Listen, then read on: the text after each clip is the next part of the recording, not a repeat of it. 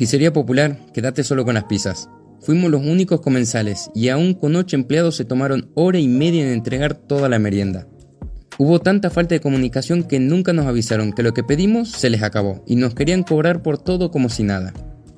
Tuve que discutir con el encargado para tener algún descuento por la demora, la falta de atención de lo que encargamos y la irresponsabilidad. Y lo peor, lo que nos sirvieron fue pobre. Con un menú inconsistente, con sobreprecio y la calidad y cantidad no se justifica. El café, muy mal hecho. Ni siquiera voy a dedicar un minuto a este video. No lo recomiendo.